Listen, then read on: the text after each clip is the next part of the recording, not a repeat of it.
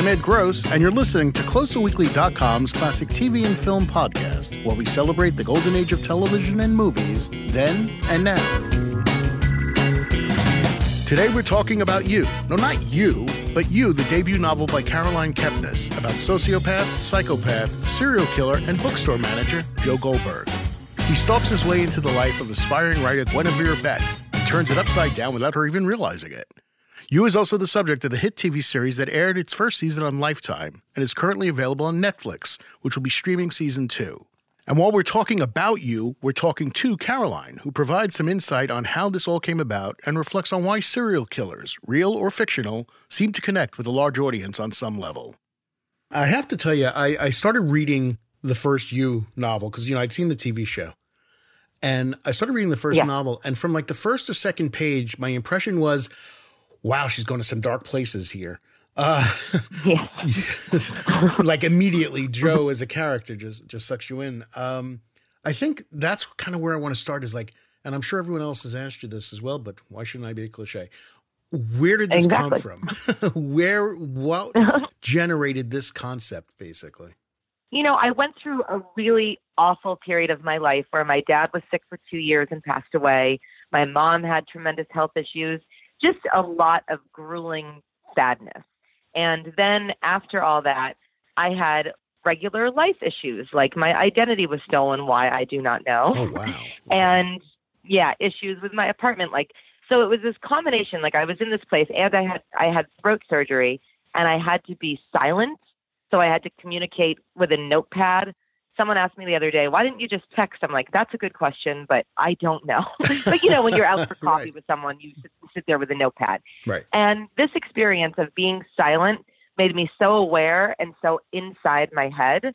And I didn't want to be angry and bitter because it's like when you lose someone you love, you have to remember how lucky you were to have them and that death is a part of life. And really, Joe was born out of this storm of emotions. And I'd always been a writer. I always wrote short stories.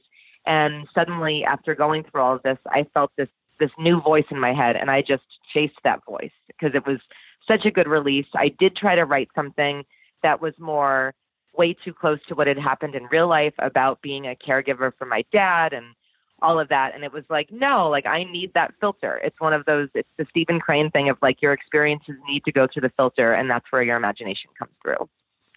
So with all the pain you were dealing with, this character of Joe, that's his birth? I mean, it's not like, you had this horrible thing happen to you and you're flipping the tables on the person who did this terrible thing to you or something. No, like that. No. It's always to me, it's always hard to pinpoint how your imagination works because at the same time we were living social media. It wasn't what it is now, but it was a major thing.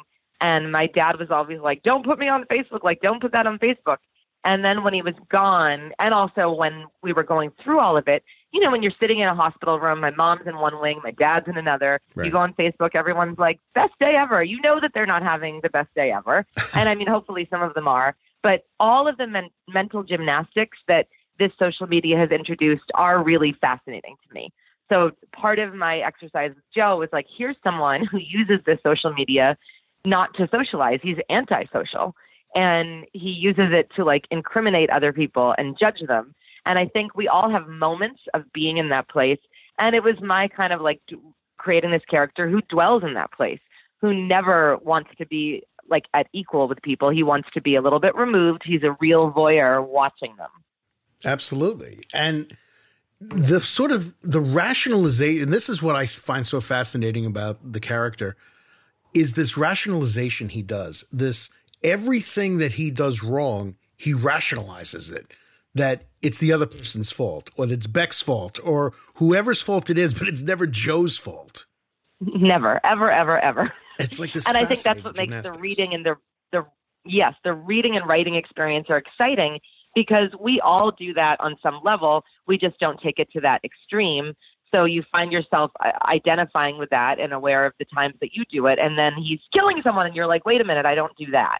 Right. And I mean, it's one of my favorite lines from the movie The Big Chill when the guy says, but could you get through one day without a juicy rationalization? We all do this and we all feel sometimes the world is against us and that we are the victim.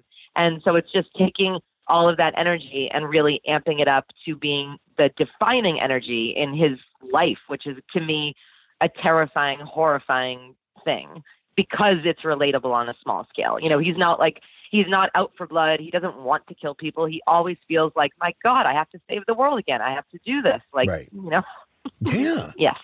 I mean, Benji, Peach, Candace, and, you know, is I mean, Mm-hmm. It's just crazy. It's like you read these things, it's like, oh my God, he just is like totally justifying this. That's just crazy. Right.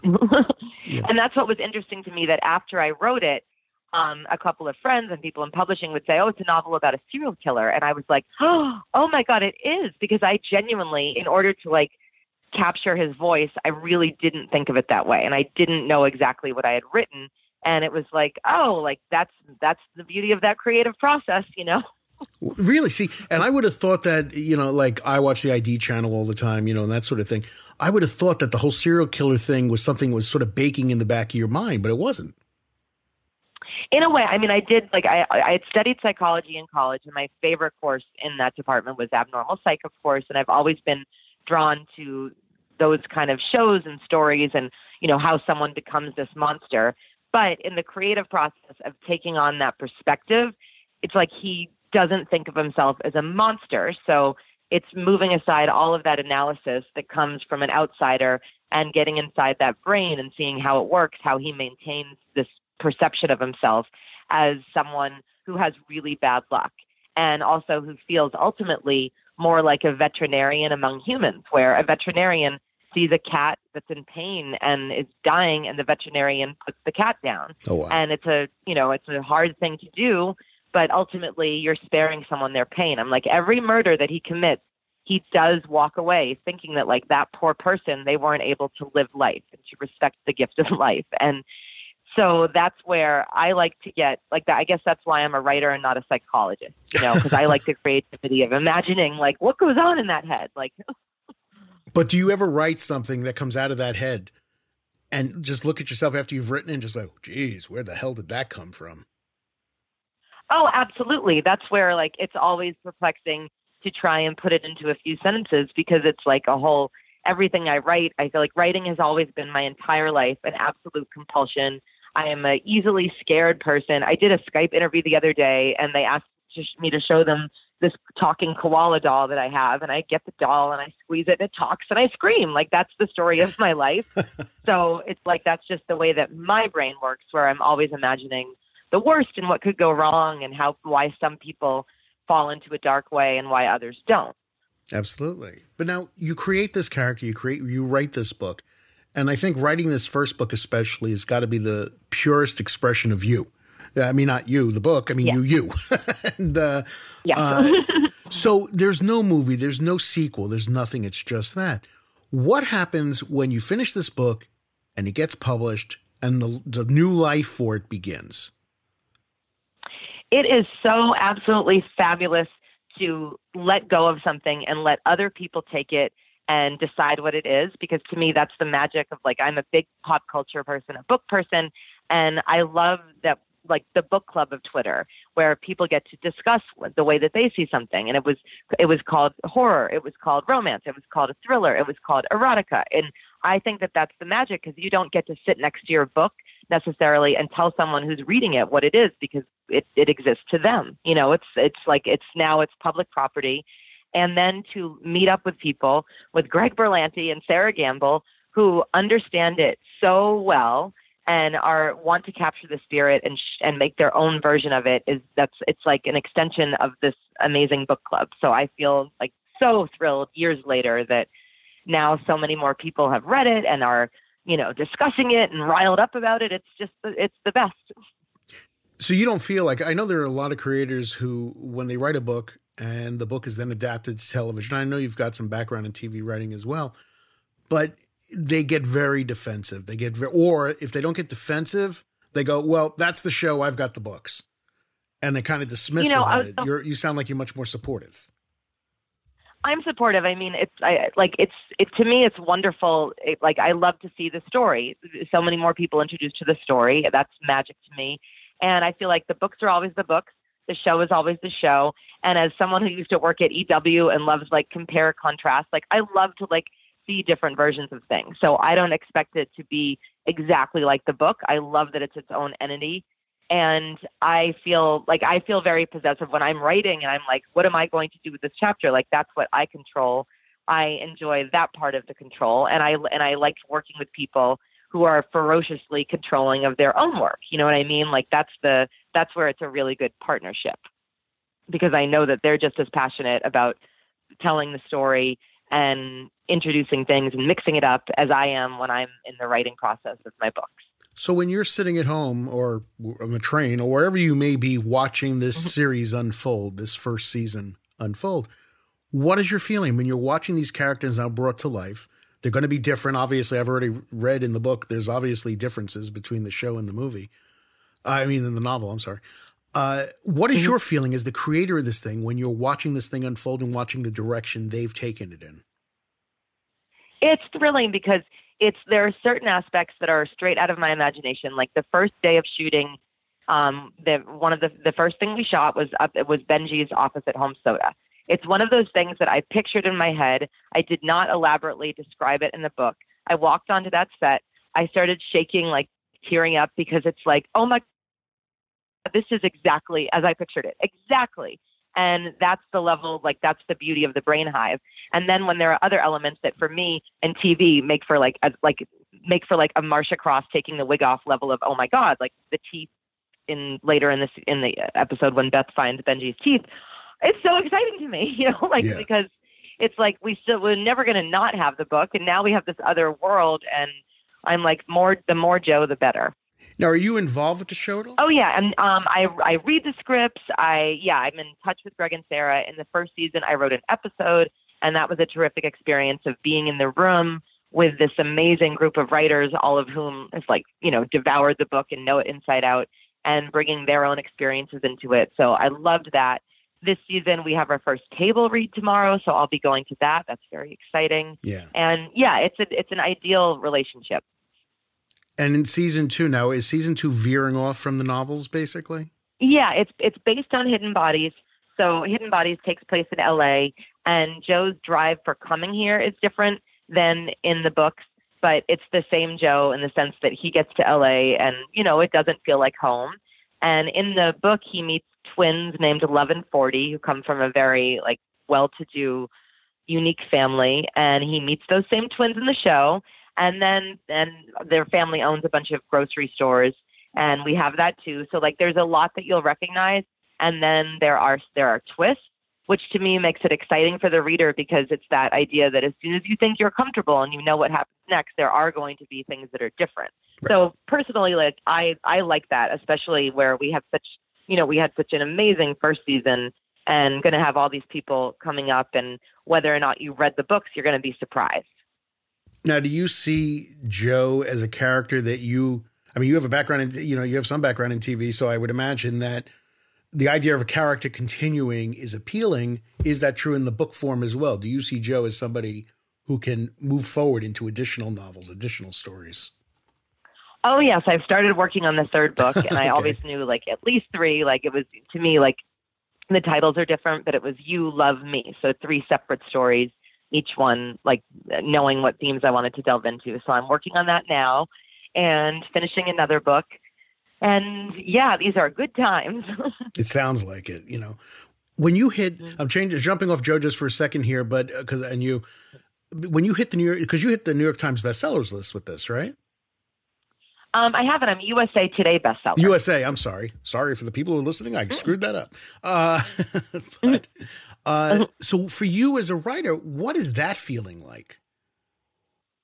It's exhilarating, because there are so many books. I read so many books that I love over the years. And I'm always thrown when people ask for books, because my head explodes with so many. And it's just so exciting to think of people reading your work, because part of my morbid personality is I'm going to die, but the books will be here forever. And there's nothing dreamier to me than the idea that someone could possibly be reading my books in 50 years. That's the greatest feeling. So when they're selling, and that means that they're going to print more, it's just, that's a really just restoring, comforting, exciting, good feeling. Cool. Very good. Now I'm going back into the character of Joe here for a second. It's interesting in reading the book. There's not much redeemable I'm finding about Joe so far, like in the sense of he's crazy and he's just doing crazy stuff. But you watch the show and suddenly you've got a character that is bordering on the lines of a Dexter or Norman Bates, where you kind of want him to get away with what he's doing. There's something appealing about him. Have you found that as well? Or do you think he's totally likable in the books? I mean, I have so many readers, like before the book came out in September 2014, people started reading it in the summer, getting early copies. And I got overwhelmed with, I love Joe. I love Joe. I think it's an intimate experience reading a book. And that's where some people read it and feel like they really relate to some aspects and he makes them laugh and they feel attached. Other people read it in the perspective that you're talking about with, oh my God, this guy is a psycho. Right. And that's again, like where I love the litmus test of books. And in the show, I feel like it works really well in the show because of that element, because of seeing him with Paco, that like, oh, we have this guy who you could better imagine like meeting him and liking him. So to me, like that's a way in which they're different. And I love the way they complement each other. And for me, the book, it's the relatability, not the likability. Like it's that when he starts ranting about things that you relate to, it doesn't mean that you like him, but relating to someone is the initiation of siding with them. Right, because then you have to keep reminding yourself, no. He's not the good guy. He's doing wrong things. Yeah. Yeah. Mm-hmm. You know. Yes, and about the way that we judge women more harshly than men sometimes too. Where to me, like one of my driving forces writing this book was after going through all this trauma, watching so many comfort movies, and thinking like, oh, these women, they always have to be depicted as just so sweet and so perfect and so forgiving. And it's a lot of pressure on women and it's a lot of pressure on men for men to not take no for an answer, for women to forgive all that he does. And I wanted to kind of turn that inside out and see what it would be like if we have this leading lady like Beck in the book, who's, she's flawed. Yeah. And in that way, Joe's clearly flawed, but when he's getting frustrated with her, that's the magic to me of like, wait a minute, why are we judging her for being a young single woman when he's murdering her friends? Yeah, right. Exactly. Anyone who gets in his way. Bye. Yep. And that was the other thing you captured. One of the things that I thought you captured so well is like, I remember that one of my kids, his girlfriend was like friendly with another guy, just friends. And the guy would like touch her shoulder and do these things. And I would say to her one day, because we were having this conversation about it. And I said, listen, you don't understand guys. I said, you do anything to a guy. You touch his shoulder, you touch his leg, you touch his arm, you touch his hand or whatever. He thinks you're in love with him. You want to sleep with him. Mm-hmm. And this is what I found. So you're not arguing. But this is what Joe suggested to me. And that's what I really liked is you captured that element of anything Beck does. He reads it as she wants him. She wants him now, she wants him now, take me now kind of thing, no matter what it is she does. Yeah. And that's why as a woman writing this, it's a lifelong issue of like the way that we're directly and indirectly told to be like respectful and afraid of male emotion. So that let's say like when a quote unquote nice guy likes you, that you're made to feel guilty if you don't like him back. And when you turn someone down, you accept the possibility that he's going to go crazy because, again, male emotion is considered this thing that you cannot control, and yet you're also in control of it. So it's a very mixed message. It's very murky territory, and I think for men and women, and it's always there subtly. Sometimes it's louder, but there's this blaming thing, this idea that, oh, no one ever likes a nice guy. So I wanted to take this guy who thinks of himself as a nice guy, and sometimes he is, but many times he is very much not, and deal with what it's like to be a woman dealing with someone who constantly is reminding her, but like, look, I'm the good guy. I'm the good guy. You should like me. Right. Absolutely. Which can be infuriating in its own way, I think. Right. You know? Absolutely. With, the whole idea I was talking about before with Joe being, especially on the show, being this guy who people get behind and all. What is it, do you think, about the notion of these serial killers that in general, I mean, yeah, we could be talking about Dexter, Norman Bates, Joe. We could talk about Ted Bundy. What is and I watch the ID channel with my wife all the time. What do you feel is the fascination though? Why are people drawn to these stories that really, you have to almost remind yourself that this is reality. You know, you're watching a real thing. And you have to say, oh, wait a minute, this is being presented as entertainment, but it's not, you know, like when you watch ID. Right. Yeah. So, I mean, I think that we're all afraid of something like this happen to us. And would we recognize this person?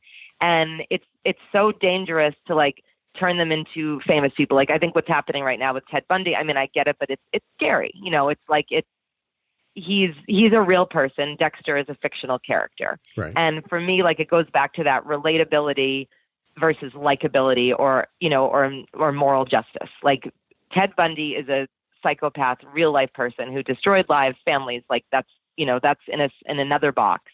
And for me, like all I can say is that what influenced me the most was growing up watching these women like Brenda Walsh and Kimberly Shaw and Amanda on Melrose Place just be horrible, and how much I loved to watch that and how exciting it was, because there's so much pressure on a woman to be the other way, to be the Allison, to be sweet, to be the Kelly, to be, you know, likable, but we're always drawn to these, you know, nasty women. So I think that the pendulum is always there. It's always swinging of what's going to be popular at this particular moment, and could talk about that forever. I mean, for me, like it has to do with social media, being in this culture of communicating so much all the time. And we're hearing people's thoughts that we don't know all the time if we engage, or we're voyeurs, like intaking all these thoughts and not engaging, which leads to a whole other mess of problems in your head of sorting all of this out, where we're having a lot of imaginary conversations with people that we think are very bad. And I think that that's why the Ted Bundy of it all is big right now, because when another big part of writing you was the idea that you create a person in your head when you start to fall in love, especially if you do it Joe's way, where you're doing the research on them before you actually know them. So you're idealizing them, you're creating what you want, you're projecting. And this, again, is what we do every day when we have so many enemies in our lives that we're constantly hearing from, that we're constantly grappling with what they say. I'm thinking of Trump right now. There you go. So because there's so much conversation that's extremely dark in nature, it's natural to be thinking about evil men, serial killers. Yeah, absolutely. You know? Yeah. You know, and you know, the whole social media thing too. And I'm flipping this back to like you as an author. When you said before, it's like everyone's talking about it and there's all this conversation going on. But what do you take away from the social media? Because look, I've seen social media where it's very praiseworthy, and I've seen where it's very critical, and sometimes where it's like, you know, vitriolic. I mean, it's just people are crazy in their negative responses to things. What are you dealing with? I mean, how is all of that impacting on you? I think we're all dealing with it in one way or another. And, you know, like if you choose to say something that might offend some people or some bots, and you get an onslaught of negativity, that's an overwhelming thing. And that's the strangest part of modern life, that it's in this phone that I always think about didn't exist 15 years ago at that level. Like that You have the opportunity, if you wanted people to scream at you, you know how to make it happen like that. And then it's emotionally jarring, and then you move away from it, and like anything, the emotions pass. But again, like I think that that's part of what's so fascinating about these times, and why all of my books have an element of social media, because it feels so ingrained, but it's still so culturally new, that the exercise of processing the emotions, of figuring out what's real and what's not real, is all brand new. And I can't wait to see all the books about it in 40 years, because everyone, again, like is so new to it. And it's this new job, this new realm of communication that now feels a permanent part of life. And yet again, brand new.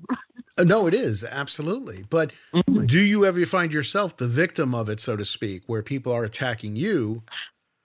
Oh, well, yeah. I mean, that's always comical to me, because it's a thing you see joked about a lot of, like, on the author level of like, don't tag the author. And it's interesting to me, the person who's tagging the author to say something that they don't approve of. I mean, I don't know, like, I don't like things all the time, and I don't feel compelled to tell the person that I didn't like it. Right. So that psychology is, more than anything, it's just interesting to me. And again, makes me curious about like what goes on in those heads, because everyone has the right to dislike to like. it's just fascinating to want to have that discussion with the source. But there's that, social media fosters this sense of intimacy. And I don't know, I mean, when I don't like something, I want to talk to someone I know about it. I want to see what they think. I wouldn't want to talk to the person who made it because I know that they're attached to it and they made it and they have their own issues with it. So yeah, it's just more like fascinating. And then of course, going back to what you said before about praise, I'm always laughing when I retweet nice things that like, this is just the sort of thing that Joe would be like slaughtering me for, like, right. Oh, look at you. Like, someone calls you something and you're, you're by retweeting it, you're saying you agree. But I look at it as like, oh, this person took their time to say something. So I'm appreciating that. Right. But I see where it could also be interpreted another way. And that's the Joe part of my brain. It's like, yeah. It also amazes me that people now, because, you say how, everyone's connected because of the internet, or people have said, the whole social media thing really connects people. But I love the fact, not really, that people suddenly feel like they have the right to say anything they want without filters. And I don't know, and that scares me. It's very scary. And I worry too, because of people when they're in a dark moment. Like on the one hand, it's nice that people can reach out. On the other hand, I'm always like, oh, I want to give this person a diary, because some people also, that's their style and they're comfortable doing that. And it works for them to communicate that way and cope that way. And other people you see like, oh, the fact that you can't delete things, that you can, but like once it's out there, it's out there. And when you see people in an emotional state say things that that they are going to regret, that they meant to say to that one person, that's another like mixed bag of issues that's getting fuller every day. Oh, yeah, absolutely. Hey, look, I had an interview with Brendan Fraser once talking about how he almost played Superman. And some guy took the quotes and molded it in such a way that he was attacking Superman Returns. The movie Superman Returns. Right. And I wrote the guy and I said, listen, you took my interview and you did this. He goes, yeah, but I hate that movie so much. Sorry, you got caught in the shrapnel. No. No. Wrong answer. That's what I mean. It sounds silly, but it's frustrating. It's the dehumanizing thing of me where my whole life I've resisted every single form of technology, like until I had a 30th birthday where it was kind of a lot of people didn't make it because there was confusion at the door. And at the time, everyone was texting but me, and I didn't like texting. And I was always like, I'm never going to do this. I need a voice. I need to feel immediacy. I don't like it. And after the next, feeling like, oh, this one didn't show up, that one didn't show up, I found out oh, they were texting me, they thought that I was blowing them off. Right. So then I got into texting. And for me, it's been the same with every issue. I'm like, I'm not going to do this. And then I do it. I'm not going to do this. And then I do it. Because I also always look back at my college reunion. Every year after graduation, they have this dance. It's a campus dance, and it's enormous. And when I was in college, the magic was that you had to make plans to meet by the statue at midnight. And it led to this sense of romance and mystique because you could bump into people. There was no way to find them. It was, it was all very, very inherently romantic. 5 years later, reunion, everyone has phones. All of that mystique is gone. Right. And we live in a different world. And because I'm old enough to remember when it was like that, I'm always also sympathetic to people who are younger because they don't have those memories necessarily and they don't know how it was. So if you don't know how it was, you really can't know. And then it's the same way that I text. So I was the same way with Twitter, with Facebook, with all of it. I begrudgingly get into it. Then I'm an addictive person, then become addicted. And I'm like, oh, so this is my brain now. But so now you're totally hooked on all these things. Was, but yeah. Now you're hooked on all these things you resisted. Now, yeah. Right. Mm-hmm. It's funny, though. It's there's something to be said for a simpler time in some ways. Not that I'm anti-tech because I use the stuff all the time. So I'm not going to pretend that I'm above it all or anything. But I remember when the Star Wars Special Edition came out back in 97, my friends and I were online for 5 hours waiting to get in that movie. And even though it's much better to be able to just book your seat now, just go online and book your seat specifically, there's still something about the communal experience of being online for 4 hours. I don't know. I kind of miss a little bit, just a little bit. Yeah, no. And I was at Netflix today talking to them about that exact thing where for me, the magic of television was knowing that everyone right now in this huge area of land, people I don't know, we're all sitting down to watch Family Ties at the same time. That was amazing to me. And that made it feel like theater. And that was always the magic of television. And I think the past few years, as we've like, the more we've moved toward Netflix and binging, the combination of binging and social media is how we're regaining that theatrical experience of everyone being in the dark together, maybe not at the exact same moment, but in the same couple of weeks. Yeah, I'm like, it's human nature when a story is serialized to want to experience it with other people. That's true. Like with movies, I feel like it's the same way of the dark theater. Like I would still rather go to the movies to watch a movie, but with television, that television makes me love technology because I was like, oh, I missed this. Like, I don't like to watch. So I don't have a DVR. I don't have a TiVo. That's one form that I've permanently resisted because I like commercials. I like anticipation, and I will watch things on demand, but I don't like, for whatever reason, recording them. But I'm like Netflix, all, Hulu, all of it. They allow you to be in it with everyone. And that's great. Except for the negative side of binging in my mind, the one negative is when you say, oh, did you see? No, I didn't see it yet. Don't talk to me. Yeah. There's a lot of that now. The spoiler. Yeah. I feel like none of us know what to do with that. Like, yeah, I mean, I have like 3 books out. One of the, the most recent one was out this summer. And today someone was like, oh, don't spoil it. And I'm like, okay, but when, like, all that I said was on the jacket copy. So I'm not giving anything away. And like an incident that happens at the beginning of the book. But it is confusing that way because you don't want to spoil things, but then when everyone's talking about them, you want to talk too, and it's tricky. Absolutely. And I'm also someone who, like, spoilers have never really bothered me because whatever I watch, like if I'm engaged and I'm in it, I'm still going to have that gut punch reaction. Absolutely. Like I feel like my mind will make it forget and be swept up into it. Oh yeah. But I get where other people don't want to know. Yeah. Oh, yeah. I don't want to see that trailer. I don't know. I want to know anything. Right. I don't know anything about it, Now, you've done different writing and all. I mean, so you're doing the novels now, but you've written for television. Like you said, you wrote for EW. Are you just like, have you always been sort of all over the place with the writing? And I mean that in a good way, rather than saying, I'm going to be a screenwriter. I'm going to be a novelist. I mean, what has been sort of... Yeah, I mean...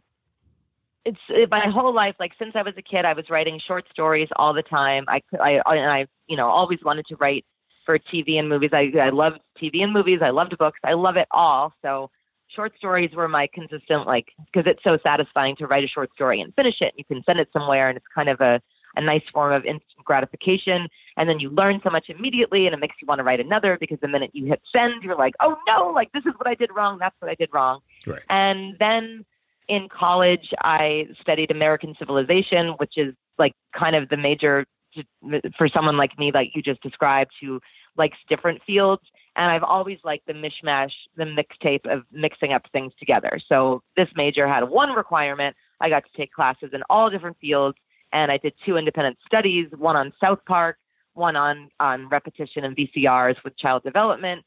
And then it was like journalism felt natural to me because you got to write all the time, and I also needed to earn a living. And it was great writing experience because, much like short stories, as you know, like you write an article, you get that red pen edit back, you have to finish it, and then you have no choice but to move on.